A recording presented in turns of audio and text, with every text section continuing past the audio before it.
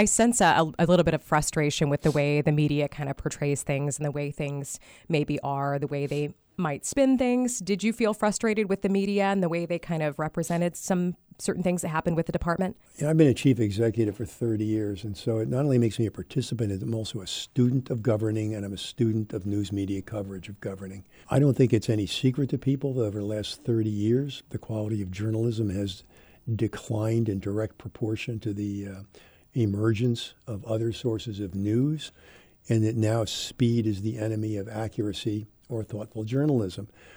It's not a conspiracy. It's not because people who go into journalism want to be bad. It's their market has changed so dramatically that the pressures under which they operate are antithetical to notions of fact-checking or providing perspective.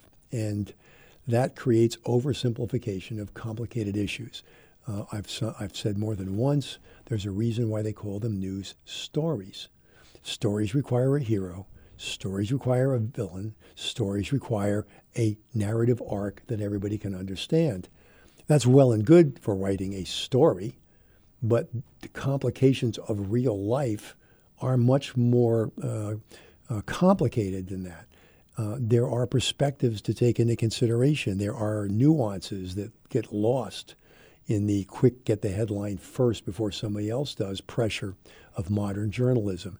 And that is difficult when you're a chief executive trying to both be accountable, but also inform the judgments of your constituents. And it's tough to do that with sound bites. And it's tough to do that in an environment in which every critic gets equal time with your accountable assertions. Everything I say is going to get vetted, fact-checked, and open record. Any critic can say anything, and nobody's going to call them out or ascertain the validity of their assertions. So it can be frustrating, not just for me, but for anyone in government who is dealing with a crisis. Another incident that you dealt with during your time here, it was August 2016. Officer-involved shooting death, 23-year-old Seville Smith, led to 3 days of riots in Sherman Park neighborhood. And over the past few days, as I was thinking of questions to ask you, I kept thinking about the time we were in, the climate in America at that time. And there was a lot going on, a lot of tension between African Americans and police officers, a lot of videos being released on YouTube. If this incident would have happened, say, 2 years prior or even today or 2 years later, do you think the outcome would have been a little different? Do you think the riots would have happened?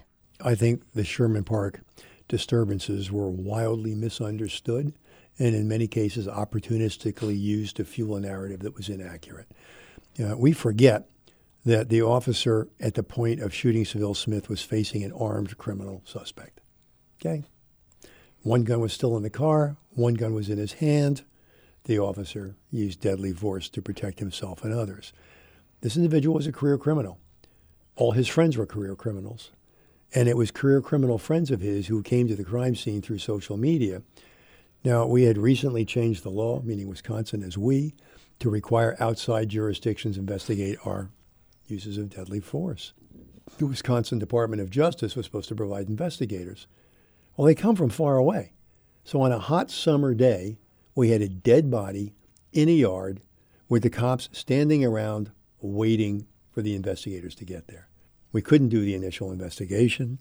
Everybody is suspicious of our career investigators to do more death investigations than the rest of the state put together. So for an hour and a half, crowds gathered. And they were overwhelmingly criminal associates of the decedent. Well, some of them had an interest in starting to cause difficulties, and tensions arose as it got darker. And some of the more violent members of this group took to setting fires to local businesses, most of which were owned by African Americans. And as I said many times, Sherman Park didn't have a riot. Sherman Park had a riot happen to it. And there's no monolith of community opinion about the police. The African American community is as varied and diverse as any. I mean, what does white America think about anything? Well, is it white America on Fox TV or white America on CNBC? All right, nobody would think of saying, what do white people think about the police? Right. But they're happy, having this lowest common denominator attitude about the African American community, when in fact, at the neighborhood level, they are our strongest allies in trying to create safe places because they're raising their kids there. Now, there was one night of severe rioting one night of some level of disturbance, and by the third night, the national news media was getting ready to leave. Why? Because our police department, working with community partners we had developed for years, made that disturbance go away through a combination of thoughtful tactics, police restraint, and community members who were able to go into the neighborhood and calm the tensions. Now, while the Baltimore riots were lasting for days and days and days, and the Ferguson riots last for days and days and days, it took the Christian Science Monitor, not our local newspaper, to say how the headline was, "How Milwaukee Flipped the Script on Handling Disturbances." And they noted that there were like 50 shots fired incidents of gunfire bouncing off our armored vehicle, and we didn't fire a single shot. We didn't shoot anybody. We didn't seriously injure anybody, but our officers restored order within a day and a half. Now, that was the story, but that didn't fit the narrative. So the narrative had to be community against the police, and we need all kinds of programs now to improve police-community relations. Well, trust me, you wouldn't have had 36 community members in the neighborhood on day 2 of the disturbance working to calm tensions if we didn't have relationships with those community members. So, I had some level of frustration that the hard work of the men and women of this city, connected to their community, but also conversant in the best forms of crowd and disturbance control, really put their best foot forward and had a significant impact on community safety and on police practice. The Sterling Brown arrest happening on Friday, January 26th, after a confrontation at a Walgreens parking lot. He apparently parked illegally across a couple of handicap parking spots. The incident escalated to where he got tased.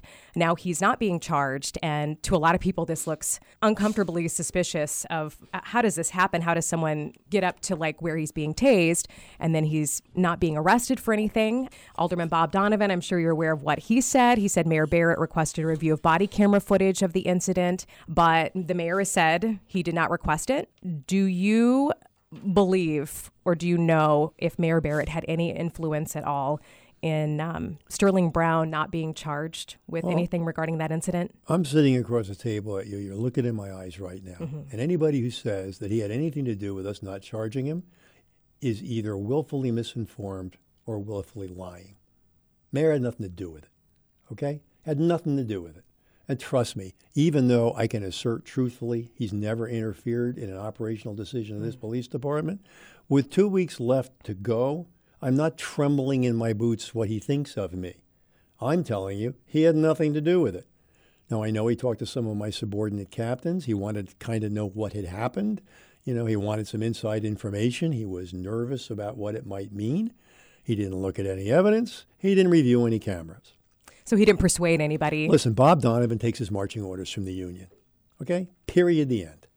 Now, I find it laughable that a year and a half ago, he got beaten 70-30 in the mayoral election, and the only issue he had going for him was, quote, public safety. And a year and a half later, he's singing the same stupid tune. Now, we lowered crime in every single category last year. Every category but one. And that was more of a reporting issue than an actual change in public safety. This department is one of the best police departments in the United States. And according to Bob Donovan, we have great cops with a terrible chief. Our cops work so hard, they do such a great job, but that chief. I mean, I don't know why he bothers to talk. I think he should just move his lips and let Mike Crivello's voice come out of his mouth. So what he thinks is irrelevant because it's so self-serving. All right? We're going to examine what happened that night. We looked at the reports, we looked at the body-worn camera, meaning senior administrative staff, and we didn't see sufficient grounds for the charges that were being proposed. All right? We didn't see police officers try to be evil people. We saw them respond to a particular incident. We had some concerns about how effective the supervisory oversight was there and whether or not the scene was appropriately managed. And so we're going to have an investigation. Now, from the Alderman Donovan wing, that means we're throwing cops under the bus and we don't care about public safety. From the left wing, it means we're covering something up. And here's another example of police misconduct. My world is the extremes not liking me. And I have to not worry about that. All right, we're going to get to the bottom of it. There's no question the illegal parking took place. There's no question they ended up on the street being tased. What happened between illegal parking and getting tased is why we have investigations and professional standards. So no special treatment for Sterling No. Brown because Nope. he's a Bucks player? Nope. No.